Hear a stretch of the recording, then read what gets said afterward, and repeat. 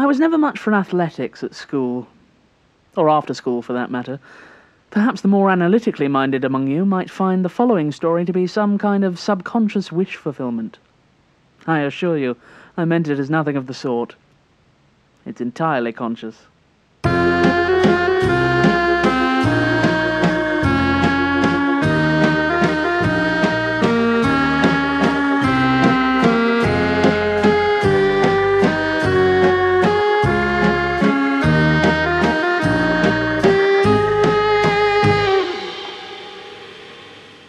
Episode 2, The B-Set. There were many things about his new job at Wallach Hill Preparatory School that Henry Bidwell liked. He was fond of the grounds, 50 acres of lush meadow and dense wood in the high weald. The building, too, had its charms, a former manor house of dignified red brick. The students, for the most part, were a good crop of lads, with a zeal for games much like his own, and a boisterous schoolboy humour that filled him with warm nostalgia. There were, on the other hand, a smattering of downsides. The academic staff, for instance. Members of the PE department were uniformly looked down upon by the indoor faculty, who taught from books and laid things out on the board in chalk and expanded the students' minds. Bidwell and his ilk, it was understood, were little more than custodians. It was made clear from day one that he would not be welcome in the teacher's lounge. Nor was he overly keen on Mr. Stringer, the head of the PE department. An ex-army man, he had a militaristic hardness to his teaching style, combined with the coarse bearing of a squaddy. "Uniman, is it then?" Stringer had asked Bidwell on first meeting, following a bone-crushing handshake. "That's right, sports education at Loughborough." Stringer furrowed a brow adorned with two of the bushiest eyebrows Bidwell had ever seen, the only hair on the man's head. "Not for me, my boy. Games are learnt in the field, not the classroom. They're learnt in the playing of them." Well, naturally, there was a practical focus to the course, Bidwell said, but Stringer had already turned his attention to lighting his pipe. The man wasn't evil, Bidwell thought, just accustomed to a certain tough love style of leadership that leaned more towards tough than love. His approach with the boys made equal use of intimidation and humiliation, to what Bidwell felt was, at best, limited effect. "Look at you!" Stringer could be heard to yell at the boys as they trudged through freezing mud and driving rain. "I'd be ashamed if I had a body as weak as you lads. How can you stand it? I'd jump off a bridge if I looked like any of you." One class in particular drew Mr. Stringer's ire more than any other, and Bidwell had to admit he could see why. The top 2 years of the school, the lower and upper juniors they were called, were split by ability for PE into 2 sets, the A set and the B set. Thanks to this arrangement, the inferior B set could be busied with one activity, invariably something mundane, painful, or both, while the athletes of the A set were able to get their teeth stuck into a proper game without having to make allowances for their less capable classmates. It was the B set of the lower juniors, a dozen 11 to 12-year-olds, who Stringer found particularly loathsome. They were an uncommonly anemic-looking bunch. Their cheeks had none of the ruddiness of your average English schoolboy, and the bags beneath their eyes were prodigious. Each was in some way malformed, be it through shortness, lankiness, posture, or obesity. Whenever Bidwell would see a B-set boy around the school out of lesson time, he would, without fail, be engaged in some swattish, antisocial pursuit, reading or drawing or sniffing flowers. Bidwell wondered how one group of boys could be so inefficacious and another group perfectly healthy when both were fed the same meals and housed in the same halls. The average lesson with the lower juniors went like this. Mr. Stringer and Bidwell would march the 2 sets to the scene of the day's trials, be it the indoor gymnasium or the playing fields. The first hour was dedicated to technique and training. "All right," Stringer would bark. "Cricket cages. Let's have the A's bowling first." The B-set would then for half an hour be pelted at top speed with a barrage of cricket balls, utterly helpless to defend themselves. Some of them could scarcely lift the bat, let alone hit anything with it. Then the sets would switch, and the B-boys would ineffectually toss the balls in the vague direction of the A's, who would jeer at their counterparts' ineptitude, often in harmony with Mr. Stringer. At the culmination of the first hour, Stringer would split the sets. "A's on the pitch, 6 aside. Johnson and Carraway, your captains today. Teams picked and ready to play in 1 minute and not a microsecond later. As for the Bees, you slobs are getting far too complacent. 200 jumping jacks each, and you can be sure Mr. Bidwell's counting. For the lesson's final hour, Stringer would run a game for the A's, as Bidwell, a few hundred yards away, tried and failed to get anything resembling energy out of the Bees. The problem, as Bidwell saw it, was that he had no common ground with these boys. At their age, sport had been his whole world. He hadn't been the best by any means. If he had, he'd have tried going professional instead of teaching. But the B set, it was clear, saw sport as punishment for a sin they couldn't recall having committed. Oh yes, they were a sorry lot. There was no denying that. Timothy Glossop, for instance, had the ghostly pallor and bulging eyes of a deep-sea fish that saw no light. So bony and frail he was that had you dropped a shilling in his palm, his arm might have broken clean off at the elbow. Then there was Samuel Hollander, who, at over 6 feet, was the tallest boy in the whole year. The majority of this extra height, however, seemed to come from his neck, from which protruded a red, bumpy Adam's apple the size of a toddler's fist. Not only was he the tallest, but the clumsiest. With balance so off-kilter, Bidwell thought he ought to have his inner ear examined. But the B-set boy who was the most beyond help was Humphrey Truelove. Humphrey was a fat boy, the kind of fat which renders the profile almost perfectly globular. He had bright ginger hair, worn in a shaggy bowl cut, and a face more than 60% covered with freckles. He was a quiet young fellow, and when he did speak, it was with a significant lisp and a kind of looseness about the jowls that rendered his speech incomprehensible. Humphrey could not run more than 10 yards without giving off an alarming series of wheezes and sputters. He was incapable of jumping off the ground any higher than 1.5 inches. Not only could he not kick a football or hit a shuttlecock, he could not even tell you one from the other. Bidwell, having never suffered from the slightest excess of weight, was at first convinced that the boy was pretending to be so incapable out of laziness. But the more he observed Humphrey, the clearer it became that this was not so. The boy tried, as hard as any of the other B-set boys, maybe even harder, not wanting to be seen as the lamest duck in a particularly lame flock. But he was truly, deeply hopeless. Naturally, Humphrey was, more often than not, at the centre of Mr. Stringer's attacks. On one occasion, the man began the lesson by having every boy line up, shirts removed, so that he and Bidwell could inspect their physiques. "Do you see, Mr. Bidwell, what a gulf we're dealing with? What a drastic disparity? Look here at the A-set boys. What do you see?" "They're a good crop, Mr. Stringer." "A good crop indeed, Mr. Bidwell. Hearty young men, a little lacking in definition, perhaps, a little immature of musculature. But these are good, healthy bodies. But what do you see when we look at the B-set?" Bidwell hesitated. "A certain lack of vigour, no doubt." "Why, they're skeletal, man. I couldn't find a muscle on these boys if I had a bleeding microscope. Skeletal, I say. With one notable exception, of course." Here, Stringer stopped in front of Humphrey. He extended one finger and flicked the boy's protruding stomach hard enough to make a crack like a clicked finger. "What do you call this, boy? This is a body, is it?" Humphrey was paralysed with fear and said nothing. Stringer now prodded the boy's chest, setting his swollen breasts in a slight jiggle. "Are you a woman, boy? I've seen smaller norks than this in a Soho picture house. You ought to be ashamed at what you've done to yourself. Ashamed." It was, Bidwell supposed, just one of those predetermined curiosities. The B-set were condemned to lives without physical prowess, and that was how it would always be. He continued, though, to be regularly astonished at how low the depths of their ineptitude could sink. One cold, rainy afternoon in early spring, when the lower juniors were learning football, Mr. Stringer decided to change things up a bit by pitting the A-set and the B-set directly against one another for an entire match. If the B-set managed to score a single goal, he announced, he would award them the entire lesson off the following Friday, 2 whole hours to spend however they wished. This instantly brightened up the dreary faces of the B-set. When Bidwell blew the whistle for kick-off, they sprang, as best they were able, into action. It was the first time Bidwell could recall seeing any of them actually move towards the ball instead of retreating from its approach. Naturally, the A-set team maintained total control of the ball for almost the full run of the match, scoring goal after goal past Humphrey, who was, as always, keeper.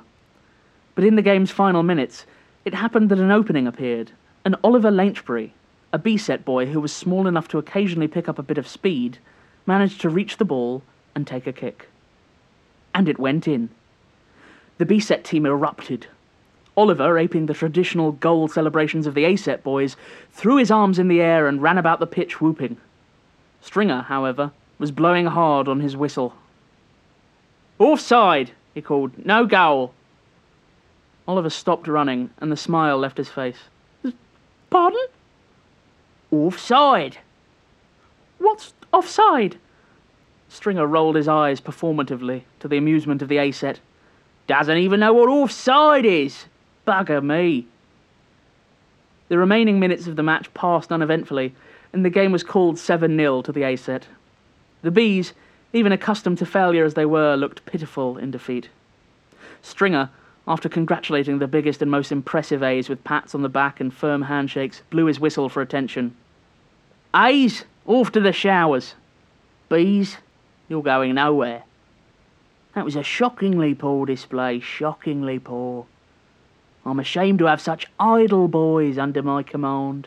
Do you know how this makes me look, eh? It needs to change. I think a bit of cross-country will drive that home, don't you?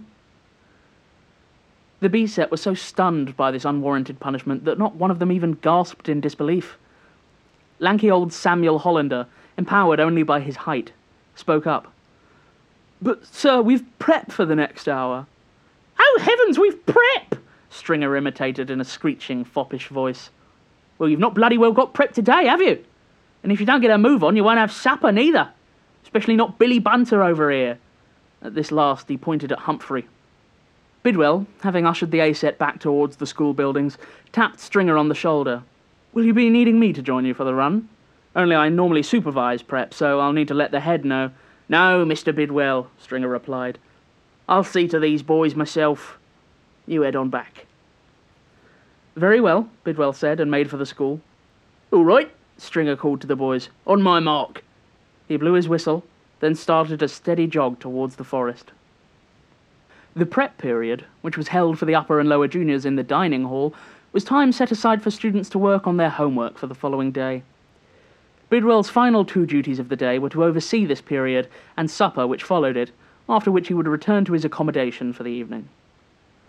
He had expected Stringer and the B-set to arrive back within the hour, but as prep ended and students lined up for the kitchens outside the hall, he began to wonder whether the threat to make the boys miss supper hadn't been an idle one. It wasn't until almost 2 hours after PE had ended, as supper was drawing to a close, that the B-set arrived in the hall, still clad in their kit and glazed with a sheen of sweat and dirt. "What's all this about?" Bidwell asked the boys. "Why aren't you changed?" "We've only just got back," said one of them. "We lost Mr. Stringer out on the run. We spent ages searching for him, until eventually it got dark, and we supposed he must have come back here." "Really? How odd. Well, I suppose you'd better eat up before the kitchen closes, hadn't you? Sit tight, I'll be back in a moment." Bidwell rushed off to the PE office, where he and Mr. Stringer spent their time between lessons and took their tea and smoke breaks. It looked just as it had when he had left it last. There was no sign of the man. Bidwell searched the games hall, the equipment sheds, and the changing rooms, all to no avail, before returning to the dining hall. Almost 60 boys were waiting, as patiently as unsupervised boys can, to be excused. "All right, supper's over. Everyone off to their common rooms." Then, as an afterthought, "Except for the lower B-set. As you got back late, you can have 15 minutes more to finish eating." What an odd thing to happen, Bidwell thought. As loutish as Mr. Stringer could be, he was not one to abandon his post. It was out of the question that he'd become lost in the woods. He regularly ran the cross-country route through it, in and out of lessons. Bidwell had the kitchen make him a cup of tea and sat drinking it by the door of the dining hall, as the B-set boys, in high spirits all things considered, chatted quietly. Nobody was eating. Probably too unsettled, Bidwell supposed. Stringer did not show up the next day, or the day after that. The local police were brought in to conduct a search of the woods, which proved unfruitful, Nobody who had had any contact with the man had the faintest idea what might have happened. Perhaps he suffered from shell shock, one constable theorised. Something could have happened to trigger an episode. Hearing a farmer's gunshot, maybe, and he went AWOL. Sounded about as likely to Bidwell as any other possibility. Not very likely at all. In his absence, Bidwell was made de facto head of the PE department. Not that this promotion was accompanied by any additional form of compensation, he noted. He had already been shadowing Stringer most of the time since he had first come to Wallachhill, so the effect on his daily schedule was negligible. There was one significant change, however, brought about by this new arrangement. From the very first lesson with the lower juniors following Stringer's departure, the B-set boys were all but transformed. It was raining that Friday, the same day Stringer had promised them off if they'd scored a goal, so Bidwell brought both sets inside the sports hall to play badminton. He had them split off into pairs for doubles. The B set was odd-numbered, so Bidwell partnered with Humphrey himself. He braced himself for an ordeal, but was astounded when, having blown the whistle to begin play, every boy in the room jumped into action with an unprecedented ease and enthusiasm. Where they had before been languid, they were now sprightly. Once bumbling, now relatively graceful. Had Bidwell not been familiar with the boys, he would not have known by sight which were the B set and which were the A's. Even fat, bumbling Humphrey was improved. He was capable of moving at pace after all, and, though he became winded, his recuperation did not take nearly so long as it had done previously. Though he was slow, he was not without coordination, and managed a few good swipes of the shuttlecock when it was sent his way. Bidwell was shocked. Had the boys so feared Stringer that his mere presence had been enough to quash their innate talents? The next time he taught the lower juniors, he was curious to find out if it had been a fluke. He had a suspicion about Humphrey, that there was, hidden within the boy, the potential for real improvement. It had to be guided correctly, of course, and nurtured. So Bidwell elected to start rugby season early. They began the lesson by practicing tackles. The boys were again paired up for this, and as Humphrey well outclassed any of the other Bs in weight, Bidwell placed him with Arnold Monty Montgomery, the most developed of all the As. It pleased Bidwell to see that the Bs seemed to have retained their newfound vigour, and most of them got happily stuck in grappling one another, not something he was sure could have happened under Mr. Stringer's oversight. Humphrey, however, was not proving as able a forward as he had hoped. When Monty tackled him, he went down hard, assuming a curled semi-fetal position and instantly yielding the ball. When it was his turn to tackle Monty, he could not build up enough speed, and actually slowed down the closer he got. When he made contact, it was with all the ferocity of a 6-week-old baby embracing a teddy bear. Perhaps, Bidwell supposed, he would benefit from some intervention. "Now, Truelove," he said, after observing the pair for a minute, "you've got to put some welly into it, boy. Build up a head of steam." "Sir?" said Humphrey. "I'm saying you need to get worked up, boy. It's quite within your capabilities to give as good as you get." Humphrey blinked, his eyes nearly obscured by his thick red fringe. "Come on, let's see you have at him again. Monty, don't go too fast for him." Monty started in a slow jog. Humphrey did nothing until Bidwell gestured for him to run. This time he kept a steady pace until he reached Monty, but once again his tackle was limp. "No, no, no!" Bidwell cried. "What's the matter? Are you afraid of hurting him? Are you afraid he'll scald you to touch?" Humphrey was baffled and struggled to get any sound out past his tongue. I don't understand, sir." "What don't you understand?" Bidwell was raising his voice now, not to reprimand, but to fire the boy up. Humphrey didn't seem to take it that way, and flinched at the noise. "What is it you don't understand, Humphrey? Look at you! You're a monster! He shouldn't have a hope in hell of surviving a tackle from you!" There was silence on the field, as all the other boys had stopped what they were doing to witness the commotion. "Try again, Truelove. Knock him senseless. Monty, get running." Once again, Monty set off at a placid rate. "Go on, Truelove, get him!"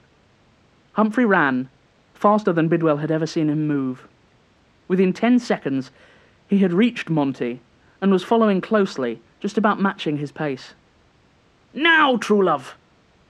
Humphrey leapt.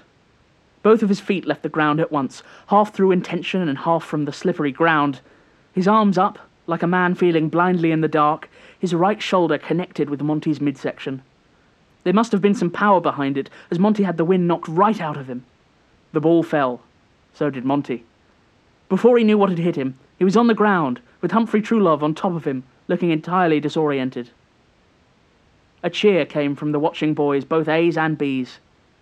Beaming, Bidwell started up a slow clap. The following few weeks were the most rewarding in Bidwell's career.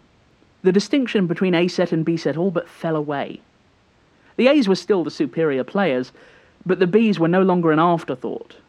Now, if you pitted them against each other, the conclusion was not foregone as it once would have been. Bidwell considered it indicative of his prowess that a mere fortnight under his sole tutelage had yielded such results. So it was with great distaste he realised that whatever spell had been cast was wearing off. It went as quickly as it had come. One Friday, the B's were lively. The following Monday, they might as well have been asleep. The colour had actually drained from them, Bidwell could have sworn. It was that drastic a change. "Glossop," Bidwell demanded, "let's see your place kick. Far as you can, boy." The little fish-faced fellow flopped up to the ball, drew back his leg, and swung it forward. It missed the ball by a ruler's length. "What do you call that? This isn't ballet. Do it again." Glossop tried a second time, and a third. On the third, he made contact only with the tip of the ball and sent it gently rolling a few feet to the west, never leaving the ground. "By God," said Bidwell, "not Glossop's day, is it? Someone else, then. Hancock." One by one, he had the boys take practice kicks. By the fourth feeble tap, he knew something was amiss. Whatever was the matter with these children? Why was there such uniformity among them that when one was strong, they all were, and when one was weak, they all were weak? It made no earthly sense. By the end of Monday's lesson, Bidwell was utterly deflated. As the week wore on, he found himself dreading Friday and its potential confirmation that the B-set were incapable once more. He slept poorly on Thursday night, having had a drop of whiskey too many and suffering from an early awakening to rid himself of it. By Friday lunchtime, he felt cracked and squashed, like an old leather football. He fortified himself with a few cups of strong instant coffee before heading off to his lesson with the lower juniors. It was a travesty, just as he'd predicted. The B-set were worse than they'd ever been, lolloping like newborn bunnies in the syrupy afternoon air. At least if Stringer had been there, they'd have been startled into wakefulness. Now they were as inert as a stagnant pond. Maybe that was the matter, he supposed, watching yet another pillowy tackle. He had been too soft on the boys. They had become complacent. Perhaps he'd been wrong to doubt Stringer's blunt approach. The man had a great deal of experience, after all. He knew what he was doing. "Truelove," Bidwell called, in the midst of a lull when all the boys could hear him. "Get over here. We made some progress with your tackle, didn't we? I sincerely hope it stuck." Humphrey, sedated in the hot sun, waddled over from where he had been staring into space. "I've been rather disappointed with you B's this last week. We'd been making good strides, and now you've fallen right back into whatever pit it was that I pulled you from. It won't do, I tell you. Now, Truelove here is going to show us the tackle we worked on, and he's going to do it right. And what's more, he's going to tackle me. Don't worry, though, I'll make it easy for you. I'll be standing still. Let's have it, then." Bidwell whistled sharply through his teeth and braced himself where he stood. Humphrey, only half present, was unsure what was required of him and looked around for help. "Go on, Humphrey," Monty said sincerely. "Show him what you've got." A smattering of encouragement came from the rest of the A-set. Bidwell abruptly silenced it with a flashed scowl. Humphrey, now feeling the pressure of his assembled classmates' eyes on him, pushed off into a weak run. His legs, it appeared, would not allow him to come to speed, and he arrived at Bidwell in little more than a jog. His tackle consisted of a half-hearted flop onto Bidwell's midsection. Bidwell stepped back before Humphrey could get a grip on him, and the boy fell, belly first, onto the hard, baked dirt. "Just as I thought," Bidwell spat. "You've all gone soft again. My mistake, I'm sure, for thinking any one of you had more aptitude than a tin of beans." Humphrey, a little dazed, had not yet righted himself. "Oh, get up out of the mud, you fat little fool!" What a miserable sight. Bidwell turned to face the rest of the B-set, who averted their eyes from his gaze. "What a miserable sight you all make!" "What did I do, eh? Which fate did I offend to be lumped with such a useless lot of wimps? It won't do. It just won't do. Over at the schoolhouse, the bell rang. The lesson was over. A's, off with you. B's, you're going nowhere. A cross-country run would teach them. That's what Mr. Stringer would have done. The sun seethed through the canopy of the trees. Running through the woods like this, passing quickly from shadow to sunlight and back again, Bidwell found that his eyes never quite adjusted one way or the other. It did his sore head no favours, but it was worth it, to show the B-set he wasn't to be trifled with. The tough love method was already working. The boys had run sluggishly for the first half mile, but now, with the crunch of the forest floor beneath them, they were matching his pace, though not without a chorale of huffs and puffs. "Perhaps we ought to make this a weekly run, eh?" Bidwell shouted over his shoulder. "I think that'll go a long way towards avoiding another of these slips, don't you?" No boy responded. He turned to look, and saw they had veered off the track he was following, and were headed as a group off into a denser area of woodland. That was his mistake, Bidwell supposed. This was the first time he had run the cross-country route. When he took his own morning exercise before school, he preferred to run the main road up into the village and back. He doubled back on himself and followed them into the thicket. It wasn't the clearest route. Bidwell soon found himself scraped about the legs and arms by holly and other sharp, poky branches. He stopped to disentangle himself and looked up to find that he had lost sight of Humphrey at the rear of the group. Those little bastards. They were trying to lose him. "Oi!" Bidwell cried. "What do you think you're playing at? Everybody come back here this instant, or you'll be doing this run every night of the week for the rest of the year." He heard nothing and struggled on through the undergrowth. Eventually, he emerged into a strange area. He stood at the outer rim of a crater, some 5 meters deep at its nadir. It did not look like a natural formation of the land. Trees at its edge had their roots exposed, half in and half out of the whole sandy dirt banks. It seemed like the result of an excavation some years ago that had been abandoned before being filled in. Across the diameter at the crater's far side lay a fallen tree. Though now horizontal, its base had not been fully removed from the earth, and it still grew. No boy was to be seen. Bidwell heard no movements, just the chirping of birds, the distant knocking of a woodpecker. "What on earth?" Bidwell muttered. He attempted to step out further onto the rim to look more closely into its depth. He could not find solid footing, however, and slipped over the edge. Bidwell let out a short cry as he skidded on his seat down the incline, coming to a rest where the ground levelled out. He looked back at where he had stood and saw that it was higher up than his own full height. He stood dusting himself off. "Boys," he called, "where is everybody?" Bidwell walked into the centre of the crater and slowly rotated, looking for some sign of the B-set. What an unusual area this was. He wondered if the class had known of it, if this had been where they were heading when they turned off the path. All too late, Bidwell heard a thumping gallop behind him. Humphrey Truelove, at speed, tackled Henry Bidwell's back and knocked him off his feet. Bidwell landed head first on a thick, knotted root, which instantly drew blood. He felt it trickling down his face, mingling with the dusty earth below his head. He could not move his neck, but from the way he was facing, he could see, in the wall of the crater, a small cave formed from the roots of one of the rimside trees. It was just a large enough opening that it could be crawled into, though at present it was occupied. The body in the cave was clad in shreds of athletic gear, torn tracksuit bottoms, and an old white vest, now encrusted with brown blood. What flesh was visible had been rent open, torn at, and left to be fed upon by the insectoid denizens of the woods. There he is, Bidwell thought. The police must not have looked very hard. They were on top of him now, the boys. He could feel their pubescent hands digging into his back, his legs, beating into him with sharp rocks and sticks. He heard them biting his flesh, though he could not register any pain, just the numb sensations of their weight on him. and he unable to move, or speak, or do anything at all. If you've ever seen a dozen or so 11-year-olds eating, you know what a mess they can make. The B set, however, were careful. They practiced just enough manners to avoid soiling their clothes. When they were full, and had hidden Bidwell with Stringer, they rinsed their hands and faces clean in a nearby stream before heading back to school.